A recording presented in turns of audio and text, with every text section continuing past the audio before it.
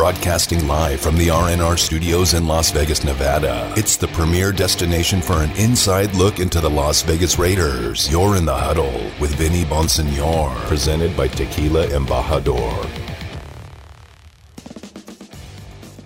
We're going to get to a bunch of calls. I got to say, guys, there's some days that are just hit a little bit harder than other days, and today was one of those days. When you cover a team, you get to know players, you get to know people, you get to know people in the organization, you get to know coaches, and so I don't root for teams or anything like that. I can't. I have to be impartial. That's what my job is, covering the Raiders for the Las Vegas Review-Journal. And even here, I'm trying to give it to you guys as straight as possible. No pom-poms, no overreactions on the other end of it, the negative side of it. Just kind of straight down the line, how I see it, what I'm hearing, and all those type of things.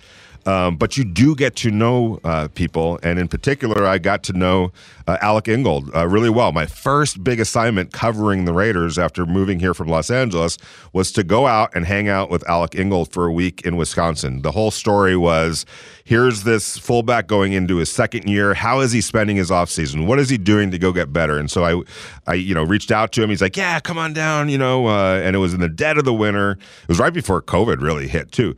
Dead of the winter, and I got to watch him work out, which was incredible workout. Just the diligence, and hang out with him for a week. Go to his high school out in Green Bay and just get to know him. And so, I've known Alec now for a while, and talking to him today, I wrote a story. It's on Vegas Nation, the app, or just go to Las Vegas Review-Journal, Vegas Nation, on the computer. He's heartbroken. He loved being a Raider, and it still might work out. We'll see. But the door is kind of closing on him. His whole goal, Alec, was to be the greatest fullback in franchise history. He didn't assume that was going to happen. He didn't, say, I'm going to be it. He goes, I just want to be up there with all the greats at that position in this organization. He loves it. And so, for me, knowing him and getting to know him and writing about him and interviewing him and all that, it sucks, to be honest with you, but that's part of this business. He's going to land on his feet one way or another, whether it's remaining here in Las Vegas or moving on in his career. He's too good of a football player not to, but these are the type of days where you're like, what a bummer, man, because truly is a human side to all of this. And I try to remind you guys sometimes on Twitter, it's easy not to remember that there's human beings, literally human beings with lives and, getting ready to get married and families and, feelings and all of that type of stuff. It's really real for all of these guys. And right now he's going through a tough one because this is where he wanted to be. And I'm sure, like I said, he's going to land on his feet and it'll be all good for Alec Ingold moving forward. All right, we've got a whole bunch of calls to get to. Robert is in San Jose. How you doing, Robert? Thanks for taking my call, Vinny. And like you, I wish Alec all the best, and hopefully we'll see him in a Raider uniform in the future. But if not, good luck with his career down the road. Having said that, I don't see anyone in the tackle market that I would spend big money on in terms of free agents. So I'm still thinking the Raiders should spend somewhat of a high pick on an offensive tackle coming out, perhaps in the second round. Yep. Well, I was wondering what you thought of the three defensive tackles out of Georgia, and if you had your choice, which one would you take? Well, if I had my choice, it would be Davis. That dude was just a man-child, A, in college, and B, just a physical phenomenon at the combine, and really loved the attitude, loved the work ethic, loved what he put out on tape in Indianapolis. And I just look at that Georgia. Let's just draft the whole Georgia defense. If you're any team in the NFL, you might want to just draft the entire Georgia defense that's coming out right now, and you'd probably do okay for yourself if you did that. But yeah, I think defensive line is huge, and I threw out Sebastian Joseph Day. He's a soon-to-be free agent defensive tackle from the Rams. I think they need to solidify the interior of that defense. I know run defense or stopping the run, some people kind of overlook that a little bit, but man, that has to be your foundation, and try to make a team as one-dimensional as possible, even if that one dimension is throwing the ball, because then you can pin your ears back and do a lot of creative things to stop people in the pass game. So the interior of the defensive line, I think you're on the right track right there. That's where I would focus. As far as offensive tackles and free agency, no, I'm not. I don't think you have to break the bank either. I think what the Raiders need is just some competence at that position, because they were well below average last year. They were downright awful at right tackle last year. If they can even just lift that to good, it's a huge improvement. It's like night and day kind of an improvement. I also expect Alex Leatherwood to get better over at right guard. So if they could just lift that level of play at right tackle to good, and it doesn't require breaking the bank to do that, then I think that'll be a big step forward for them on the offensive line. Back out to the Raider Nation listener line. Fargo Raider is on the line. Fargo Raider, man, thanks for those potato chips yesterday, the chocolate-covered potato chips. Those were amazing, my brother. Oh, thank you. And thank you for taking my call, Vinny and Damon.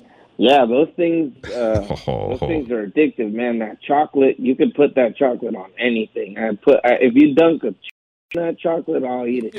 It's the devil's work. I tell you that right now. Those were.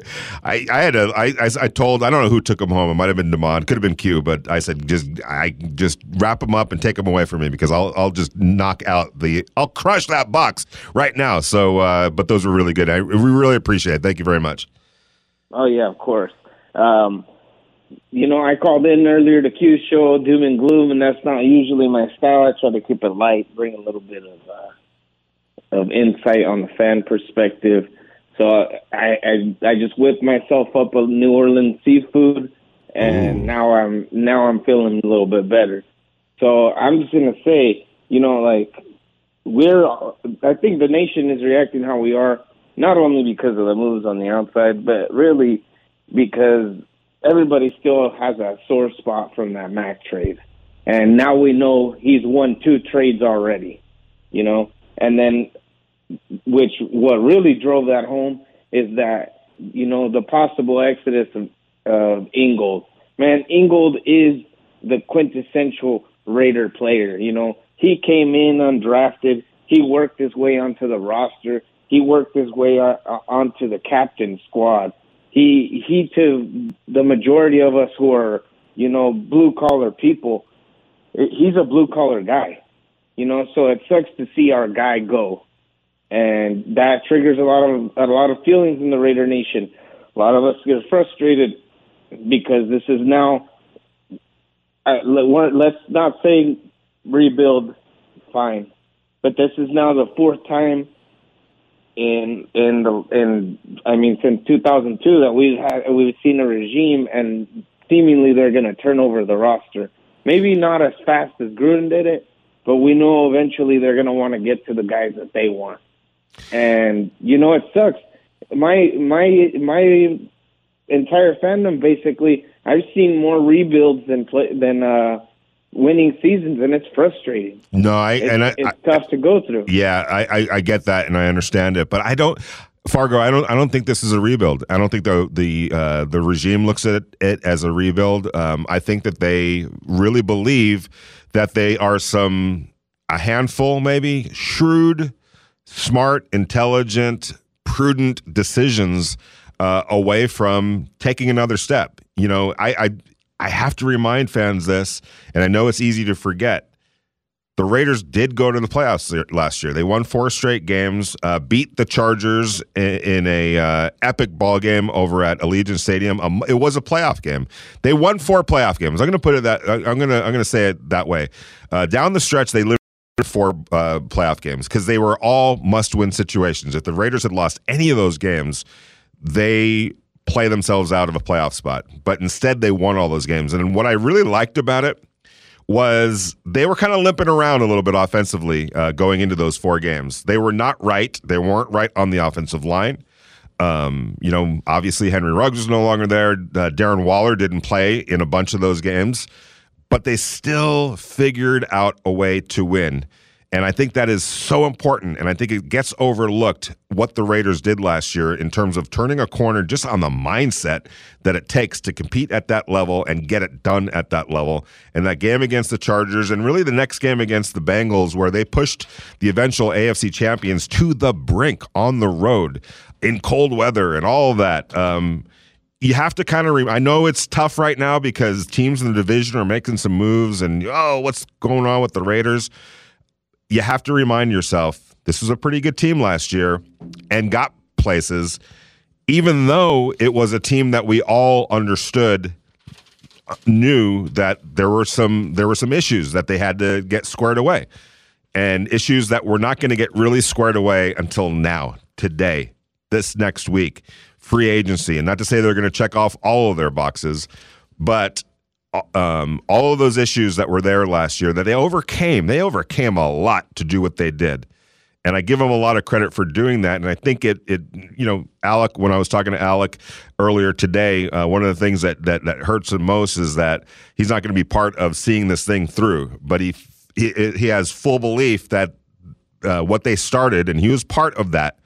He was part of that, in that 2019 group that came in here and said, basically, enough is enough.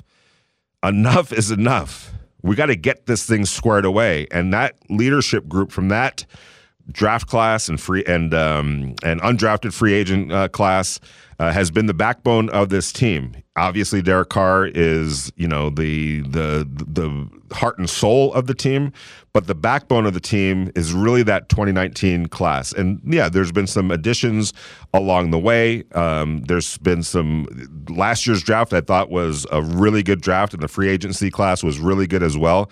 If they can back that up with another strong performance in free agency and in the draft, there's no reason to think that they can't build off of what they created last year, the foundation that they set last year. There's no reason to think that they can't. Now, it's going to take some creativity. It's going to take some wise decisions. It's going to take decisions paying off. The Raiders, when John Gruden took over, and obviously they went through a complete rebuild and tore the roster down. I don't expect that to happen at all. But along the way, they were able to gather a bunch of assets and free up a lot of cap space to rebuild. And unfortunately, there were just too many misses along the way in that process. Imagine if the Raiders had hit, with the 4th pick overall in 2019 and the other 2 first-round picks that they had. Now, I like Josh Jacobs as a player. I think that was a hit. I don't know what the likelihood of him staying behind his first contract. Running backs are just a different deal these days. So, but he's been a good player. To me, that was a hit, that pick. Some people may argue, you don't take a running back that high, whatever. He's been a productive player for the Raiders. Jonathan Abram, I think, for him, unfortunately, this new coaching staff and the new scheme defensively, to whatever extent it changes, could affect him pretty majorly. We saw what he did struggling as a pass cover safety. It's just not in his wheelhouse. He got squared away, moving closer to the line of scrimmage last year under Gus Bradley, and had a pretty good year. Got on the right track, but that role might not even be available to him this year. So what happens with him? But my point is, had they hit majorly on those 3 picks, and then the 2020 draft, the 2 first-round picks there that aren't even on the team anymore. That's 5 players right now, 5 players at premium draft picks that, probably won't be here. We know, obviously, Henry Ruggs and Damon Arnett aren't, but the other 3 may not even be here by next year. It's just like, where would the Raiders be had they hit on, 3, hit big time on 3 of those picks? Not to mention the free agents misses, some of the trade misses. It was wasted. In some cases, it was wasted time. Now, I'll say this. There was some good time spent as well. And you saw that with the draft class this year. You saw it with, Max Crosby, obviously, Hunter Renfrow, Alec Ingold was a good player coming in as an undrafted free agent. Daniel Carlson, AJ Cole, right? Foster Moreau. there's been some definite hits. Trayvon Moehrig. I think Divine Diablo is going to be a good player. I'm really anxious to see what Malcolm Kuntz. We talked about Malcolm Kuntz yesterday. A year more mature, being able to really hone his craft. I think he's got an exceptional skill. It might be one skill right now, but his ability to get to the quarterback is exceptional. It's really, really high level. And I think that now going into his second year and with a defensive coordinator that's going to watch the film and see, obviously, hey, this dude has a knack for getting to the quarterback. There's ways to be able to utilize him and use him. I still think that Tyree Gillespie has something to offer. Kind of an injury-riddled first year, wasn't able to get out there and practice and put the time in necessarily. But if you watch the film from Missouri, there's a lot to like there. So we'll see how he fits into the mix. So there's and I got to give Mike Mayock and John Gruden credit for those picks. Colton Miller was a big hit. I think Andre James is headed in the right direction. He really finished the year strong. So I look at this, when Fargo just talked about another rebuild, I just don't see it. I think it's a tacking on. It's a building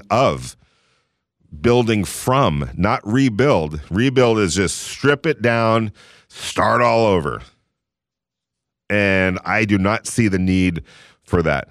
I think there's a foundation there.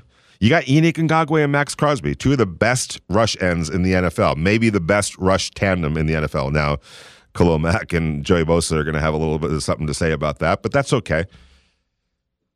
Denzel Perryman. Hold on, you basically were making it sound like Khalil Mack's a non-factor. I didn't say that. No, he's not a non-factor. I don't know. And I've gotten a couple texts. I'm just saying from people who are, is he the same player? Is he that guy still? It's not about being the same player. You don't know. What did he do last year? I'm sure. I think he played 10 games or so. Yeah, he was not that much of a factor last season. But my point is, because it seems like you're coming around to the side of people who are like, I'm not saying that you need to be apoplectic that the Chargers have Khalil Mack. No. But it is definitely something to be concerned about. Like you said, it's an arms race. Right. And this is a player. It's something like you're going to have to account for. That's why I'm saying it's more, now more than ever, they got to get the offensive line squared away. You give me, a good offensive line for any team, you're going to be able to hang tough against even good defensive lines. Now,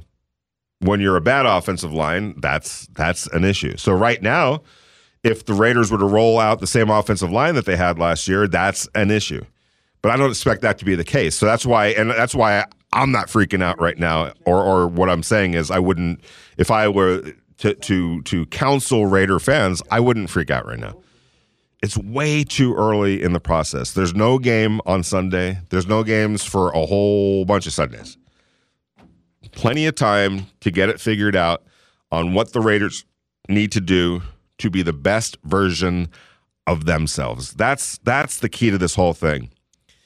I don't get any sense that Josh McDaniels and Dave Ziegler are the type of guys and leaders, and Champ Kelly as well, that are going to be freaking out over other teams making some moves. Because I think their goal is, how do we make and create and build the best version of the Raiders? And the conviction and the confidence in that is, if they do, they'll be able to deal with anybody on any given Sunday. And no worries about whatever the Chargers are doing, whatever. Of course you're keeping an eye on it. You have to.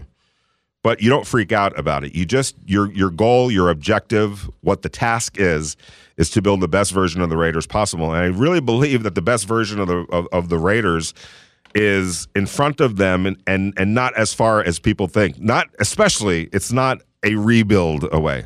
It's just not a rebuild away. Back out to the Raider Nation listener line. Sanger Rayner is on the line. Sanger Raider.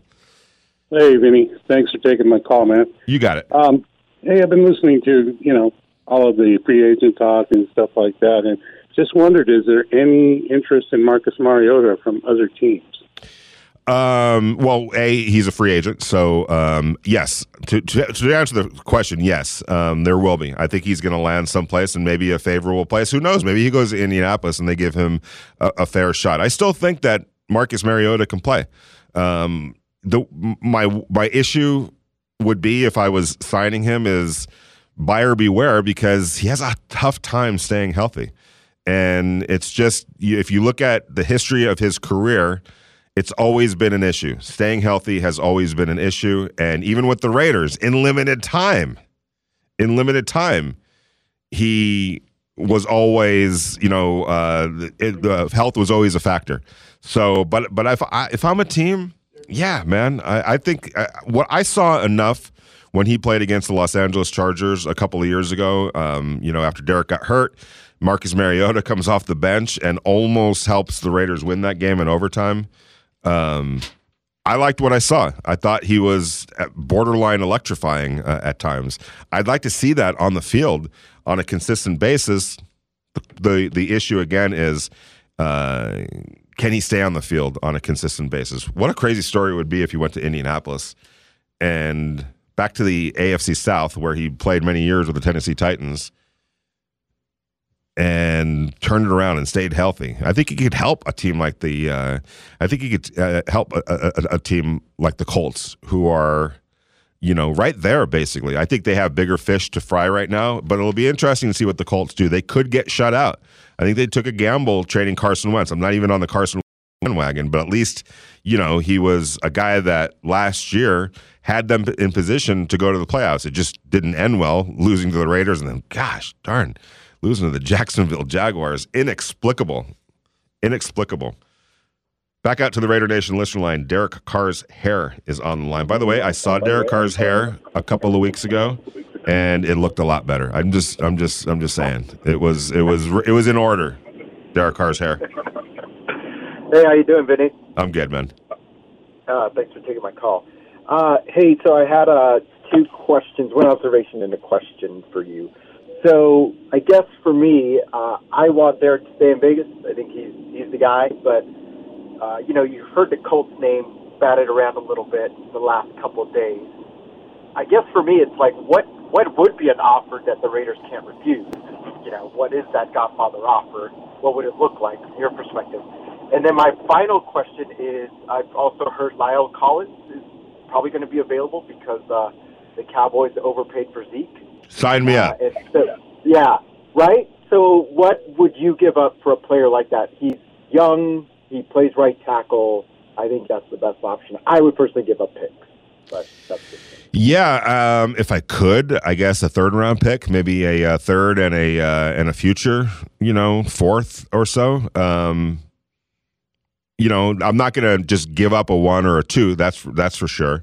By the way, I'm not even going to mention this guy's name. You asked, what a Godfather offer would look like for the Raiders to trade Derek Carr to the Colts.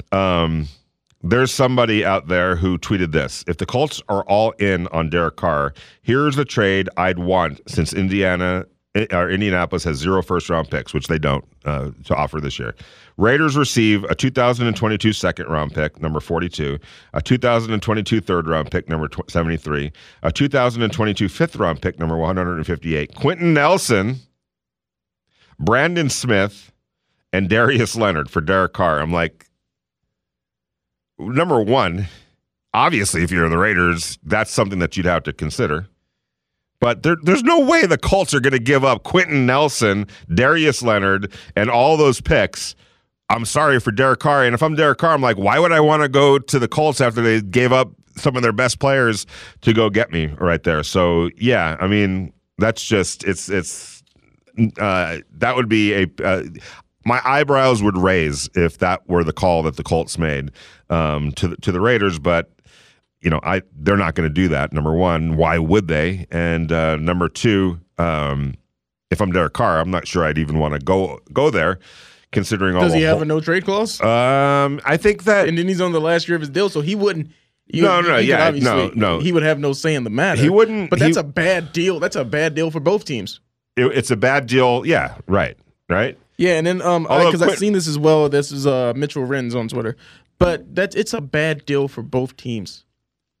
Yeah, like why would the Raiders do that? Because if you do that, because all the time you hear people say, "Oh, even if you get back the picks," but these are proven players. Okay, proven players, but who are you? With what quarterback are you winning games with? Well, I mean, if you're I've said this, quite often. If you're the Raiders, you don't make a trade like this unless you have some safety net quarterback that you got that you're going to be able to simultaneously, say, by the way, we're bringing in Deshaun Watson, or I don't know, Jimmy Garoppolo. Let's just say. I know that that's not a name that really excites a whole lot of people, but and that's the thing with the Colts. Everyone talks about the Colts are interested in Derek Carr. The Colts are interested in Derek Carr. If I'm not getting a first round pick, right? A first round pick this year.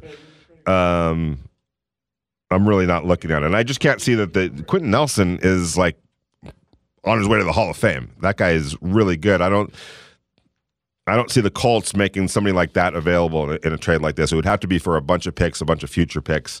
I don't think Quentin Nelson would be part of any deal like that. Now, if you can get Quentin Nelson, if you're the Raiders somehow, some way, you do that in a heartbeat. I'm not trading Derek Carr for him, but that's definitely. But the Collins, yes, with the Dallas Cowboys, I think he would really, really solidify the offensive line and improve it and get it to a next level. I think he would be really good alongside Alex Leatherwood, Teron Armstead from the Saints. Would you invest in him? I know he's a left tackle, but I mean, go play right tackle. We'll pay you left tackle money. Go play right tackle and make that offensive line really strong. If you could turn the offensive line into a strength against what's going to be very formidable defensive lines in the AFC and specifically the AFC West, do you do that?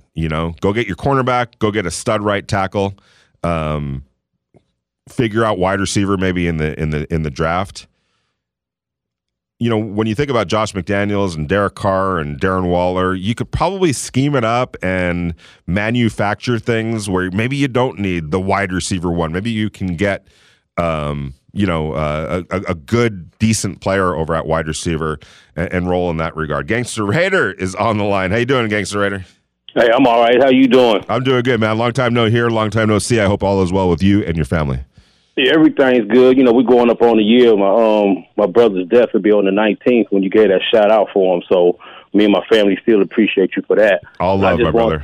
I just wanted to say something real quick. I said this about 2 weeks ago on the morning in the huddle. I mean, on the morning tailgate show that we should go after DK Metcalf. You know what I'm saying? I said that, and then Damon brought it up on their show with him and Q. And I agree. We need to go get DK Metcalf. That'd be nice. And we need to go get Jackson from the Patriots and Gilmore if we can afford both. And I know y'all gonna hate to hear this, but especially with the Khalil Mack going to the Chargers, we need to bring back Trent Brown.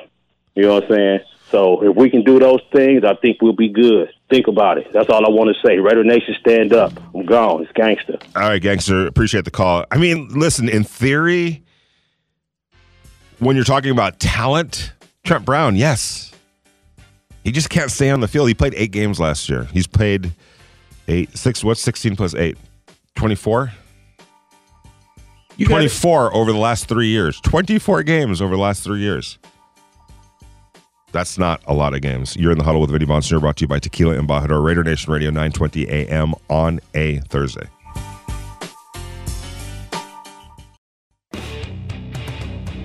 Interact with the show. Text Vinny at 69187 or tweet at him at Vinny Bonsignore. This is In the Huddle with Raiders beat writer Vinny Bonsignore on Raider Nation Radio 920 AM.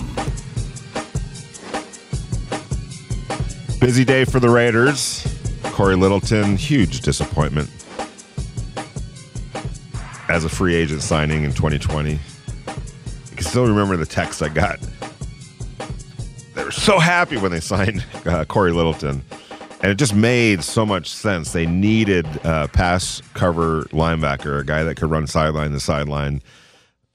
He just never materialized. So no more Corey Littleton. Colton Miller gets his contract restructured. Kenyon Drake gets his contract restructured. It creates immediately about $14.5 million in cap space. You tack that on to the $20 million that the Raiders had going into today, and they're right around $34 million. Another site has it at $36 million, so we'll cut it in half and say $35 million right now in cap space. I got to check to see what I know. Corey probably helps a little bit initially, but it's more of a long range in 2022. $11.7 million in cap space, but that doesn't come free. You have to carry the contract even on a June 1st designation to June 1st, but it does maximize the salary cap benefit for the 2022 season, just not the 2022 offseason, unfortunately. So the Raiders made some moves. Alec Ingold, unfortunately, it's a harsh business sometimes. You know, Alec got hurt in Week 10 against the Kansas City Chiefs, tore his ACL, and it just, that combined with John Gruden situation, the Raiders moving in a different direction, bringing in Josh McDaniels. You know, they don't use the fullback as much as John Gruden used the fullback. So was the writing on the wall? Probably. It's still not cool to see. You hate it for Alec. He's just one of the really good people in this game, and it's no secret. Look at Twitter and some of his teammates that are already tweeting out their shout outs to Alec and wishing him the best. I know Josh Jacobs said that this one really hurts. I know Kenyon Drake had some nice things to say about Alec. He was a captain. He was a fullback that played X amount of plays. Fullback, even in John Gruden's offense, wasn't a featured position. So it wasn't like he was on the field all the time. I know he played a lot of special teams as well. But he made enough of an impact in that locker room that his teammates voted him a captain. And so that stands for something. That counts for something. It means something. And he earned every bit of it. And I know he earned his way into the hearts of Raider fans who can identify with a guy like that. Here's a guy that, wasn't drafted, had to come up the hard way. We used to talk all the time about how, imagine had Alec been an undrafted free agent in 2020 when the pandemic hit. He said clearly, I took this as seriously as I could from day one of OTAs. I knew you have to make an impression ASAP, rookie orientation, rookie minicamp. All the eyes are on you. How do you conduct yourself? How do you operate in the lunchroom, talking to people, in the classroom, all of that. He understood how important that time was. The 2020 class never got that because of the pandemic. All the team facilities were closed, so he took advantage of an opportunity. He never complained. He played his role. He was a fierce blocker, whether it was in pass blocking. This is a guy that was grading out at 80 in pass blocking. That's pretty important, when you're talking about keeping your quarterback upright. He was also a really good run blocker, short yardage runner, could catch out of the backfield. So there was a lot to like. Unfortunately, his position, not everybody even carries a fullback anymore. So go ahead. It's funny that you say that because I watched a little bit of him on Bussin' with the Boys with Will Compton. And Taylor Wan. Good stuff. But it was just like he was talking. He was like, he was talking about the difference between a Wisconsin practice and an NFL practice. And he's saying, they're putting on the pads. Yes. It not only is it easier, but for him, the fullback, as their position is basically going away. You feel bad for an NFL fullback. He said he was like Thursday's practice. He was just watching 7-on-7. Yeah. Maybe he'd like catch a ball in the flat. Warm up, do some running. Yeah. But he's like, practice. It's 7-on. I'm just watching 7-on-7. And there's good and bad. So you say that, it's so funny that you say that, the hard work, making the impression, got to do whatever I can to make the team. Right. And then you make the team, and it's just like, eh. Well, and also what kind of hurts you in that regard is that it lessens the for him, his position, his role was all about physicality. All right. And there's no physicality in these practices anymore. So I remember, I think he might have said this on that podcast, but I know he told me this too. He would attack every rep as if it was a game sometimes. And veterans don't necessarily like that. Like when you're coming up on somebody and laying a block on them, you're like, dude, what are you doing right now? Take it easy. Yes, take it easy. And who is the linebacker from the Bengals? that ended up playing his way out of the league on some dirty plays. Vontaze Burfict. That's who he ran up against, and he, it was basically one of those like, that's the toughest dude over there on defense. I better bring it, and because he knew, people are watching. You have to deliver right there, and kind of going a little bit not overboard, but playing the game the way it's supposed to be played. But in today's NFL, that physicality has been reduced in practices. So, the veterans are kind of looking at him like, dude, take it easy out here. But it helped him make the team. And, he was on his way, really, to one of his best seasons last year. But just bad timing with that knee injury. And, he's not 100% right now. He told me that, the goal is to be ready to go full bore 100% by the time training camp, opens. But for the Raiders right now, it's full steam ahead trying to improve right now. And, unfortunately, there's a little bit of uncertainty right now in terms of 2022. So that train has to keep moving down the line. Now, that doesn't mean that he's not going to come back to the Raiders, but more than likely, I think his future is someplace else. And, we wish him the best. I think he's too good of a football player for it not to work out. But he's, the Raiders non-tendered him. So he's scheduled now to be a free agent here pretty soon on March 16th, literally when free agency opens. So moving and shaking as we sit here today. Around $35 million that the Raiders have under the cap. I think the needs are obvious. Right tackle, I think left guard, a perimeter cornerback. I don't think Casey Hayward's going to be back. Maybe even another cornerback, to help push or be insurance policy for Trayvon Mullen, who's now going into his fourth year too. So the clock is ticking on Trayvon in terms of, this will be the last year of his contract as well. So what are they going to do over there? Do they double down at cornerback, whether it's the draft and free agency, in order to be not just in a good position in 2022, but moving forward too, because you don't know what the future is going to be for Trayvon Mullen. What do you do with Nate Hobbs at cornerback? There's as good as he was last year as a slot cornerback.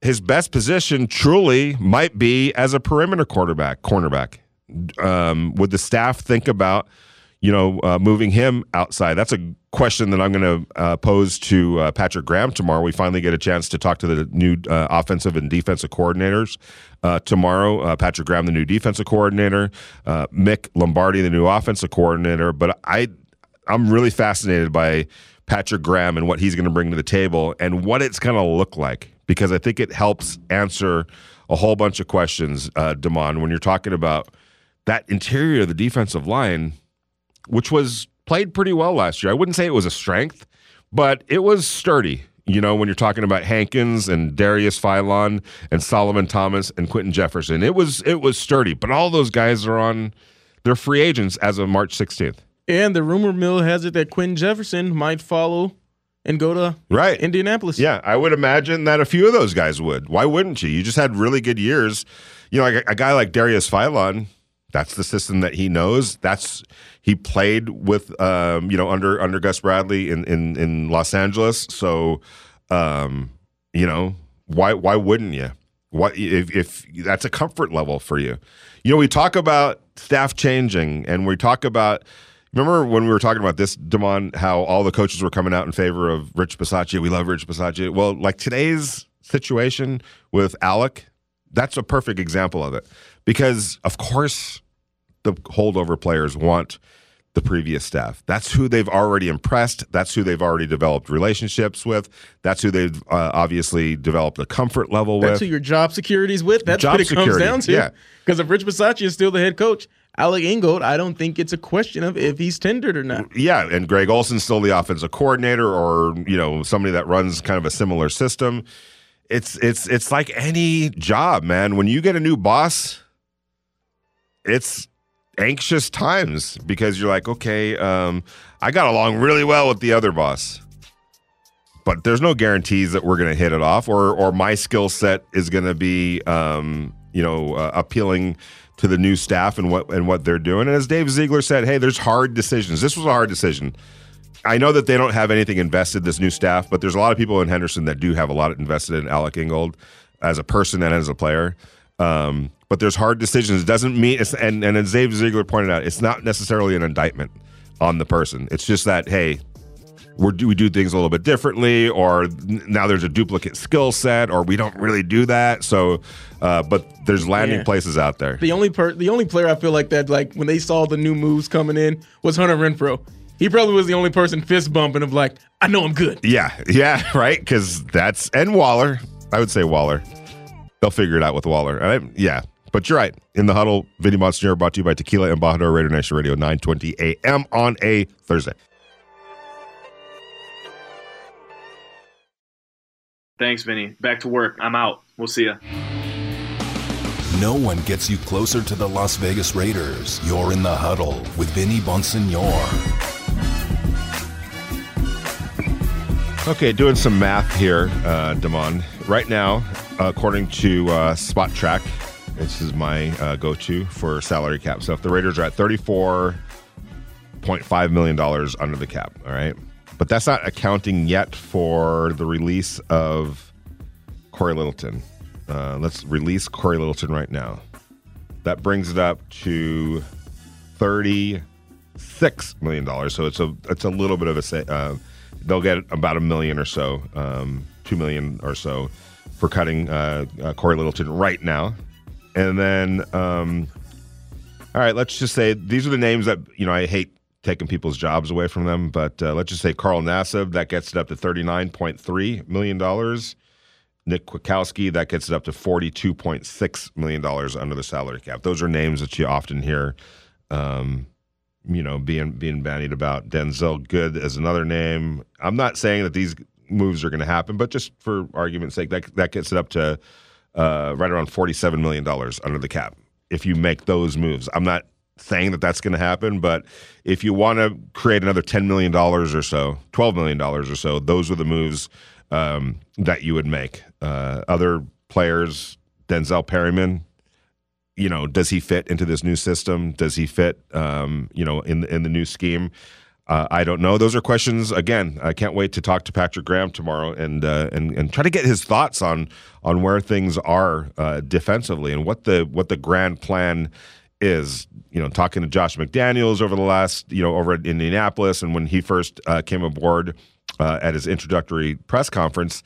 All right, look, we get caught up in 4-3, 3-4, all of that type of stuff. Typically nowadays, you're playing in your base defense probably about 20% of the time. Whatever your base alignment is, whether it's a 4-3, a 3-4, whatever the case is, you're typically in that about 20% of the time. 80% of the time, you've got another cornerback on the field, or you've got two more cornerbacks on the field. You're taking linebackers out. You're putting, more defensive line. It's so we get caught up in it, but we may get a little bit caught up in it a little bit too much. That said, you have to draft players. You have to bring players in that accentuate and can fit whatever your scheme is, your gap assignments, where you're going to be lined up, what area you're going to be occupying and taking care of and trying to neutralize. And if you're not physically built to, take care of that gap assignment, take care of whatever it is that you're being asked to do in that scheme, then you move on from that player and bring in somebody that can. And that's why, I'm so curious about that defensive line, and especially those free agents along the defensive line in Quentin Jefferson and Darius Philon and Solomon Thomas and Jonathan Hankins. Do they fit? Are they a fit for this particular defense? And if not, where do they go to find guys that do fit? You've got the draft, you've got free agency, you've got there are some available players. This is a fairly deep class along the in the interior of the defensive line in the draft, and there's some pretty interesting possibilities in free agency as well. So we'll see. But first and foremost, again, and I keep reiterating it, now, today, more than ever, and I'm not trying to be overreactionary to what the Chargers did today, but it just, what the Chargers did by bringing in Khalil Mack and creating a real two-headed monster in terms of the pass rush, pairing him up on one side with Joey Bosa on the other. Sometimes you're going to rush him, off the same side, which would be a nightmare for anybody. But what if you're the Raiders, knowing that you have to fix that offensive line regardless, it just accentuates that and places even more, I think, urgency on it. You can't go into next season without addressing the offensive line, without improving the offensive line. If the Raiders can't do that, it's going to be a problem. It was a problem last year. Protecting Derek Carr on a consistent basis. It was a problem last year creating a run game on a consistent basis, and they can't repeat that. I know a lot worked against the Raiders with that offensive line. There were injuries, and there were guys that just weren't able to be the players that the Raiders thought right off the bat. Talking specifically about Alex Leatherwood. So getting that squared away is a key. They have to do it, and it has to happen pretty soon. I know that there's some great options in the draft, but I think over this next week or so, they're going to be able to really round it out in a way that allows them to go into the draft to be, as Dave Ziegler pointed out last week in Indianapolis, just a team that focuses on best player available, stocking the roster with as many best players available, creating depth, creating competition, and then putting that into the hands of the coaches to create the best possible situation, not reaching, not overreacting. Even with the news today and over the last couple of days, I think the Raiders have to stay true to that plan and not overreact to it. I felt like we've talked about this, the last couple of years when there were needs at wide receiver and there were needs at along the offensive line. The Raiders went in that direction in the draft, which isn't a bad thing, and also cornerback. But it was the players that they drafted that they reached for in Damon Arnett and maybe even Alex Leatherwood. You hope for the best for Alex Leatherwood, and I think he still could be a fine player. But it's hard to argue that he was the 17th best player of the draft at that point last year. And Damon Arnett was not the 19th best player at that position. He wasn't even the best cornerback available at that position in the draft. So I want to say thanks to Doug Kyed from Pro Football Focus for joining us. Always enjoy talking to him. Want to say thanks to all the callers. I know you're feeling it a little bit, and rightfully so, but chill out. It's all good. It's only March 10th.